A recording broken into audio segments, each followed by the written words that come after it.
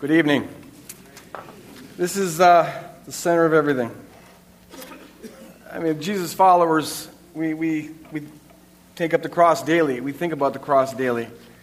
But it's appropriate, it's good, it's wonderful to come together in a special way before Easter and reflect more intentionally on the meaning of the cross and the role that it plays in our life.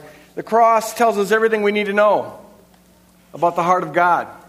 It tells us everything we need to know about the purpose of God, about what God thinks about us. And this is the center of reality, this cross.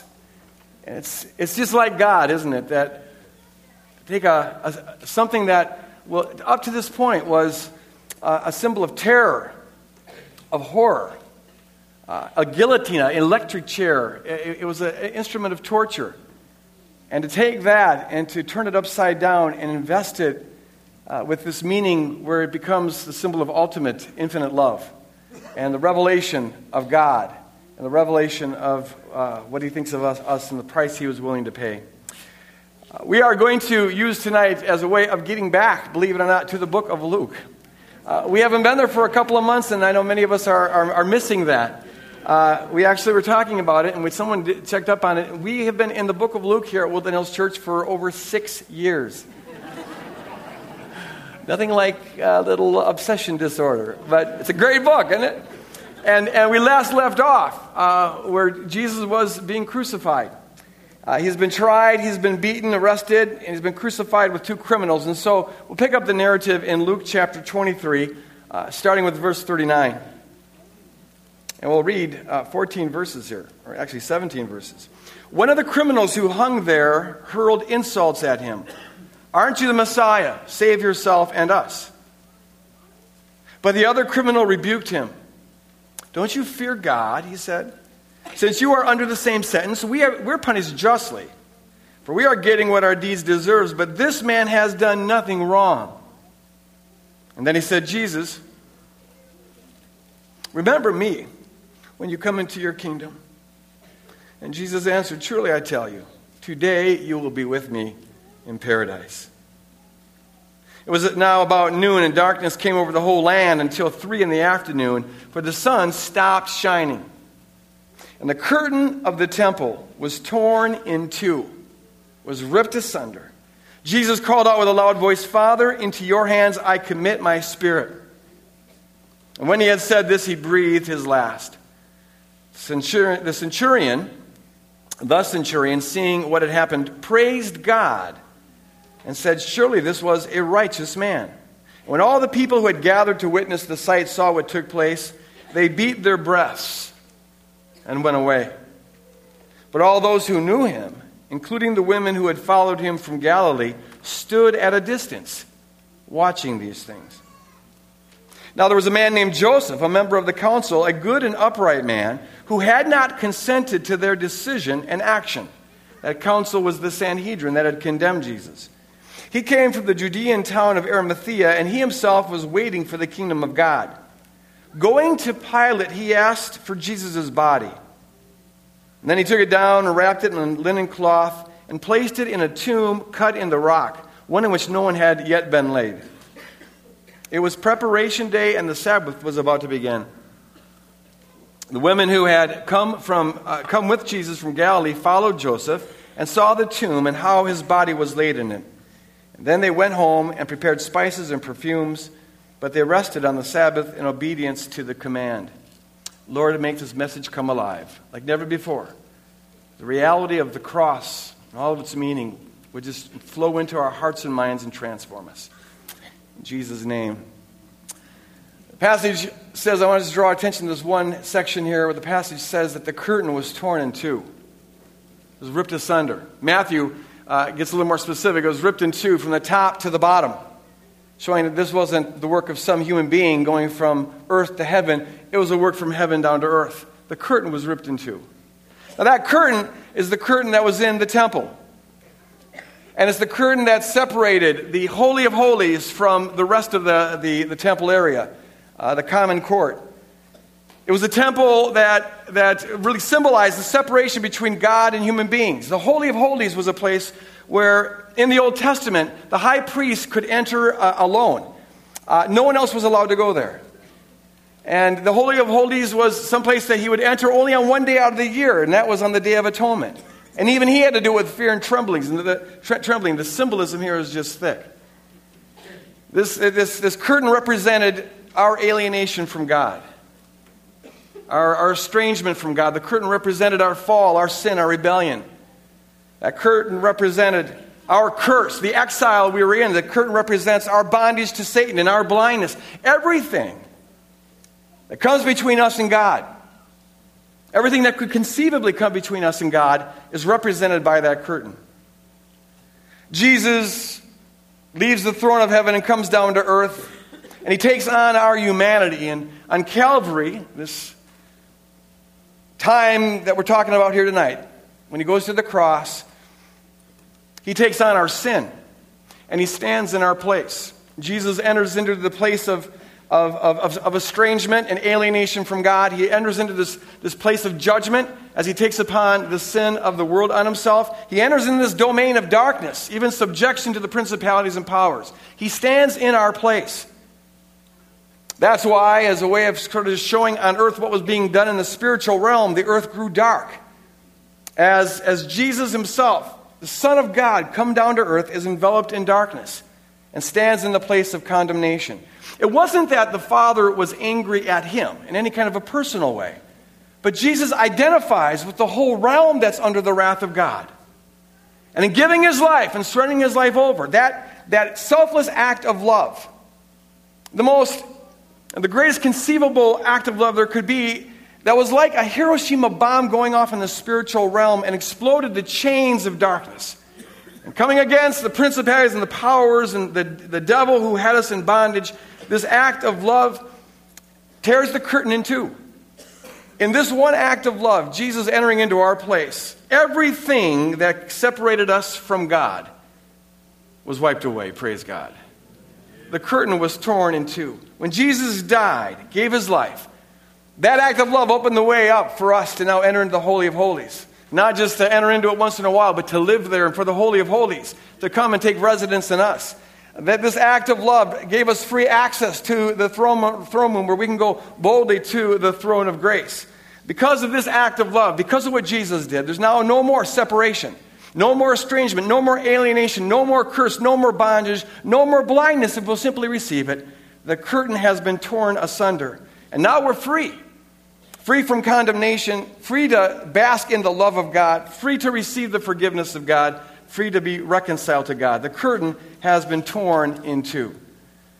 Now, what is really interesting to me, aside from that about this story, is that the first people to respond to it, the first three individuals that are mentioned in this passage, are the most unlikely individuals to enter into, to walk between the curtain. You would have expected somebody else. We're told about the thief and the centurion and Joseph, the member of the Sanhedrin. None of those are likely candidates. You wouldn't have expected them to be the first to respond positively to the cross. And where are the disciples, the ones who sat under the teachings of Jesus and saw the miracles of Jesus and felt the love of Jesus? Where are they? Well, they're off in the distance watching. And in fact, we find from other gospel accounts that they're actually scared and they're in hiding. The first three to enter are so unlikely. This thief, there's nothing about his life that would make us think that he has a heart for God, that he's close to the kingdom. In fact, we learn from other gospels that he, when he was initially crucified, he, with the other thief, were joined in the mockery of Jesus. His heart, even an hour earlier, had been hard against God, and he was mocking Jesus. And yet here we find out that all of a sudden, he's seeing that he's an innocent man. And he's asking Jesus to take him with him into paradise. Something changed. And we don't know what it was. But somehow the love of God got through. Somehow when that curtain was torn, the grace of God found an opening in this man's heart. Maybe it was the darkness that came on the earth. Sometimes it takes the world growing dark before the light comes on. Maybe it was the responses he saw in Jesus as Jesus responded in love to the mockery and how Jesus prayed for the people who were crucifying him. We don't know. But something changed. And this man becomes the first one to respond positively to the curtain being torn. And then there's the centurion. Centurions were loathed by the Jews. This was a leader of a Roman unit. The word means one who oversees 100, but it became to mean any high-ranking officer who was sort of the one in charge of a military unit. And the Jews despised the Romans for oppressing them, and here was a military leader of this despised military. You'd never dream that a person like him would have an openness to God or respond positively to the cross. Not only was he a centurion, but Luke says he refers to him as the centurion. There's only one reason why a centurion would be at an event like this, and that's to oversee the operation of the whole thing. This was a military event. And so here we're talking about the man who was in charge of carrying out Pilate's wishes. This is the man who oversaw the beatings, the scourgings, the whippings. This was the man who was in charge when they were mocking him and spitting at him.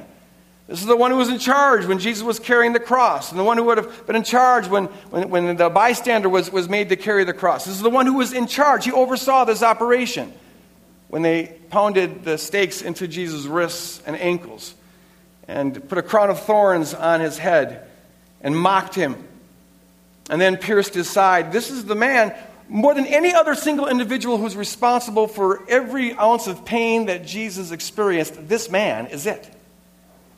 The least likely person you'd think to respond positively. And he's seen things like this 100 times before, maybe 1,000 times before. This was a routine event for a Roman centurion. But somehow, when that curtain was torn, things changed. And God found a way to get into his heart. Some opening, some nook and cranny. And this man couldn't have had a very developed theology, neither could the thief. But insofar as he understood anything, there's something that was pulling him. And so he starts to praise God, the passage says. He starts to worship God. And then he says, surely this was an innocent man that I just crucified. We find in Matthew that he said, surely this is the Son of God. And we don't know what he would have meant by that, but there's a positive response in the most unlikely of places in this Roman centurion. And then there's Joseph of Arimathea, a member of the Sanhedrin. This organization that had been set against Jesus from the start. This organization, this political entity that was really like the Supreme Court in the ancient Jewish world. And they were the ones most threatened by everything that Jesus did. And they were the one that passed the death sentence on Jesus. And here's Joseph, a member of that Sanhedrin. Now, John tells us that he was a secret disciple. And so this must have been a profoundly awkward position for him to be in. On the one hand, he didn't want to join into the condemnation, and so he didn't agree with their decision to crucify Jesus. On the other hand, if he would have stood out too much as a sympathizer, he himself could have found himself on the outside getting crucified. He was dancing a very, very delicate dance. He was a person who clearly was an insider. He went to Pilate. He had a private audience with Pilate and was able to ask for the body of Jesus. And that's sort of coming out of the closet in ways because only family members were allowed to get the body of a crucified criminal. Usually they were thrown into a common grave. And so in asking for the body of Jesus, Joseph is really saying he's like family to me. And the fact that Pilate would grant this shows that he had an inside track to Pilate. Some kind of private audience with Pilate. He was calling in a favor here. But it also raises the question, why didn't he do that earlier? He didn't try to intervene to stop the crucifixion in the first place. He was in this kind of awkward position. We don't know. But that a member of the Sanhedrin would come and now respond positively to the crucifixion and want to bury Jesus in his own tomb, a tomb that he owned, is most unexpected. All three of these candidates, the thief, the centurion, the member of the Sanhedrin, are the most unlikely to be close to the kingdom of God, to respond positively. And where are the disciples? Well, they're hiding. Seems like Jesus' death was just like his life.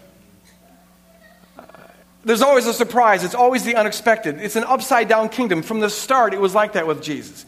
And what we find here when the curtain is torn, it just sort of manifests in an extreme way, would have been true throughout his ministry and what he taught throughout his ministry.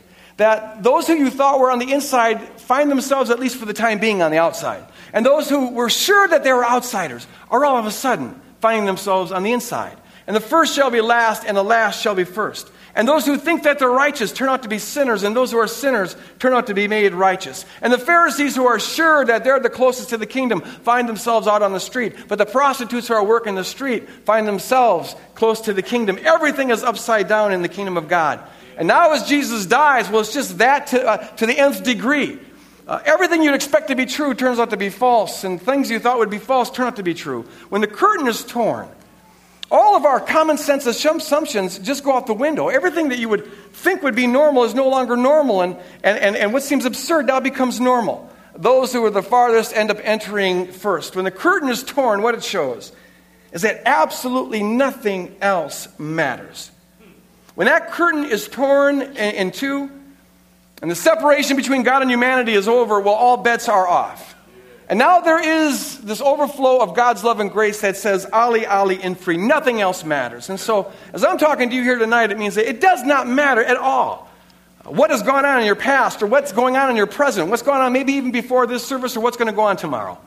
It doesn't matter how close you think you are or how far you think you are. It doesn't matter how society may rate you, how holy or how unholy, how righteous or unrighteous, how high you may be or how low you may be, how esteemed you may be or how infamous you may be. It doesn't matter. When that curtain is torn in two, there's this arm hug around humanity. As all were in Adam, so all are in Christ. And now all have access to the Holy of Holies. In fact, the Holy of Holies invades us. The presence of God comes down to the earth. And so the only question we're asking is this: will we respond positively? Wherever we're at, the thief and the centurion and Joseph, we're all at different places. But so far as they could, in their understanding at the time, they responded with a yes to this invasion of the Holy of Holies. The other thing that's really interesting about these three is that they represent a broad spectrum of human society. In fact, these three would not have liked each other very much in the real world. They were so different, came from different stratas of society and different political spectrums. This thief, in the other Gospels, they use a rather technical word to describe him. It's listes. And listes was a thief, a robber. But it was a particular kind of robber. At least it was the word that was used to describe this particular kind of robber. This was a politically motivated robber.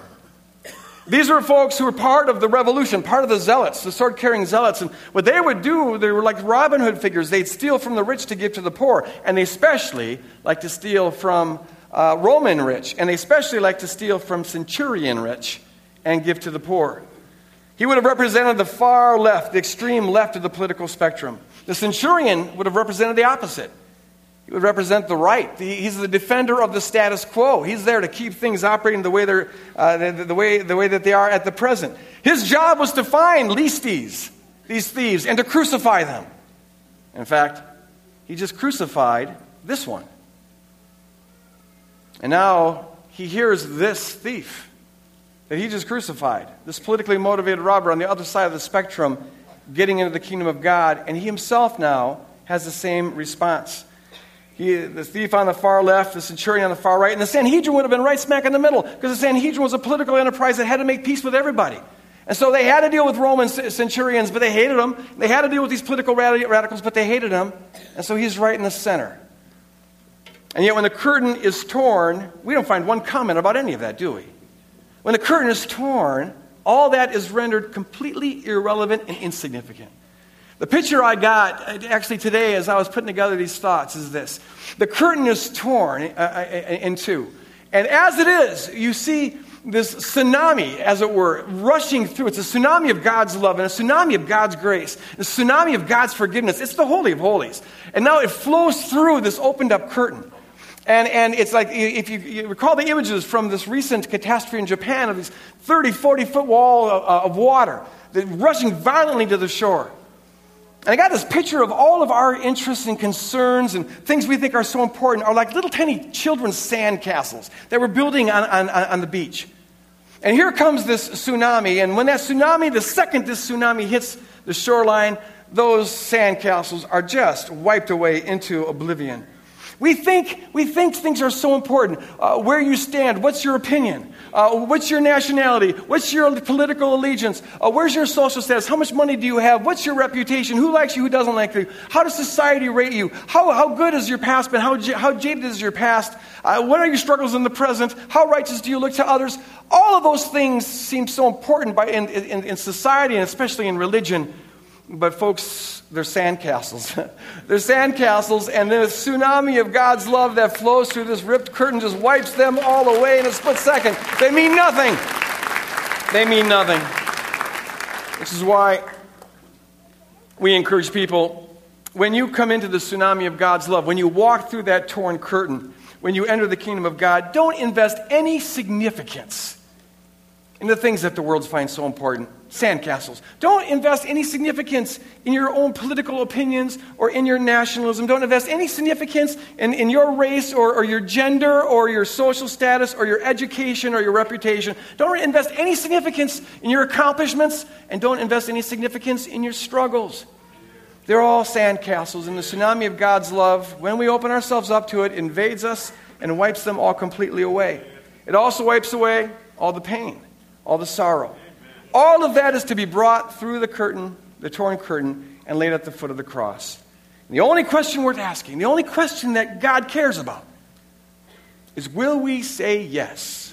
Will we say yes to this outrageous act of grace? Will we say yes to this infinite act of love of God becoming a human being, taking on our condemnation on the cross, and destroying the wall that separated God from us? Will we respond? We're going to take communion here. We're going to enter into a time of worship and celebrate the Lord's Supper together. And this is a way for we who are followers of Jesus to reiterate our commitment, to remember what He did and to say yes. And we at Woodland Hills, we invite everybody who's a believer of Jesus. Doesn't matter where you are in your walk with Him, and there's no contest here. No, once the curtain's torn asunder, we all come in. You may be where the thief at the cross was. Maybe you're the thief that's breathing your last breath. Maybe you're like the centurion who's responsible for every stripe, every piece of pain that Jesus experienced. In fact, truth is we're all that centurion. Or maybe you're more like Joseph, the member of the Sanhedrin, who looks better on the outside, but you need grace as much as anybody else. Wherever you're at, the only relevant question is, will you say yes? Will you respond yes?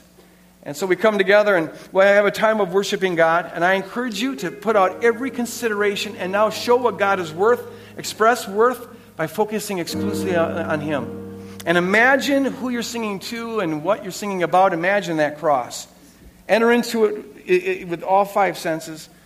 We're also encouraging you to, when you feel so led, you have a piece of paper there. And symbols can be very, very important. And I encourage you to write on that piece of paper your sandcastle. Maybe it's something that you have kind of been proud of and now you need to let it go. Maybe it's some pain. Maybe it's some sin. Maybe it's some woe. And now's the time to say, with this torn apart curtain, this is wiped away. This is a sandcastle. Nothing can separate us from the love of Jesus. That's what the ripped curtain means. Your divorce can't separate you from the love of Jesus. Somebody needs to know that right now. Your abortion can't separate you from the love of Jesus. That ongoing habit's not going to separate you from the love of Jesus. Let the tsunami flow. Let the tsunami flow. That sense of alienation you've got, or that sense of being an absolute hopeless outsider, that's of the enemy. That can't separate you from the love of God. Let that tsunami flow. Let that tsunami flow. Respond positively to the curtain, and you're as much an insider as anybody can be an insider. I encourage us to write that on the cross, on that piece of paper, and bring it up here. And we'll have some folks up here who will take that paper. You can fold it up, and no one's going to be looking. Just fold it up, and then they'll nail it to the cross here. And it's a way of saying, I'm leaving this at the cross. I'm setting that aside. I'm letting the tsunami wash it away. And then we have on the side of the auditorium, communion table set up and also in the center. And we encourage you as you do this to go and just take the cup and take the bread. Remember the broken body of Jesus. Remember the shed blood of Jesus. For those of you who need it, we've got gluten-free bread right behind the camera up here up front. I encourage you to take that. And remember the words of Jesus at the Last Supper when He said, He took that bread and He broke it and He says, whenever you take this bread, do it in remembrance of me. Think about this. My body, which was broken for you. And then when you take the cup and drink of this cup, do it in remembrance of me. the blood that was shed for you. And in this event, the curtain was ripped in two. And in taking this event, we are saying yes. When we're taking these symbols, we're saying yes. Lord, I will walk through. I'll leave it all at the cross. So, Father, we ask you now, Holy Spirit, to come. Make the reality of your love real to us. God, and I pray you'd make the reality of your grace real to us. And the reality of your mercy real to us. And Father, I pray that your Spirit, the tsunami of the Holy of Holies, the tsunami of the love that was unleashed on Calvary, would flow over us right here and right now and heal a multitude of wounds and forgive a multitude of sins and wash away every sand castle that maybe we've invested. We thought it was a real castle made of rock, but it's just sand. Oh God, just wash it away. Wash it away. And help us to let it go and reign over us. In Jesus' name, amen.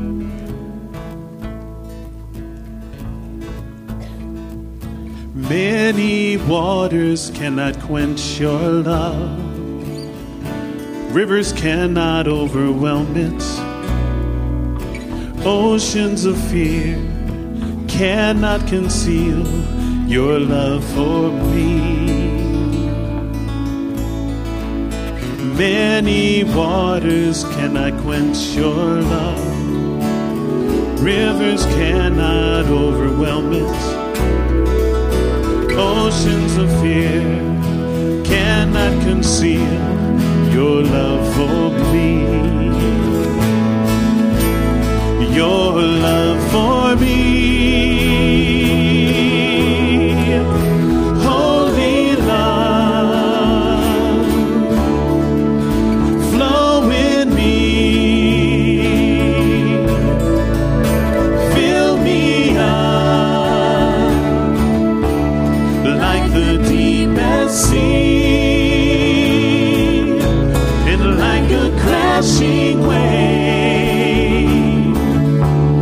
pouring over me.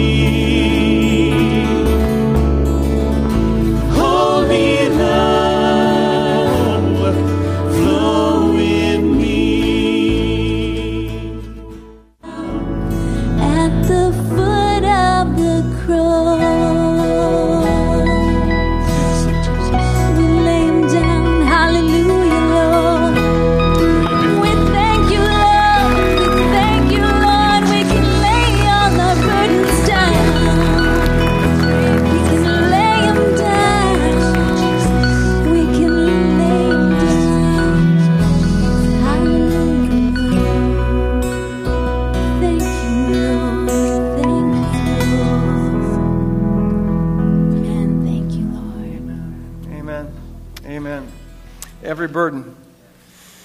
Every burden, everything, every scar, every wound, everything the world invests so much significance in, it's all sandcastles.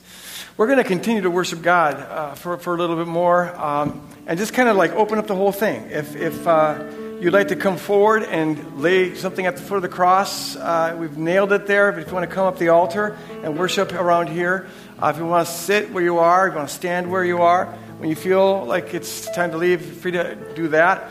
Please take your conversations out into the gathering area to allow those who want to continue worshiping to do that. And I want to just pray this prayer as we transition, Father, that we'd be a people who really, really do lay it all down. Lay it all down.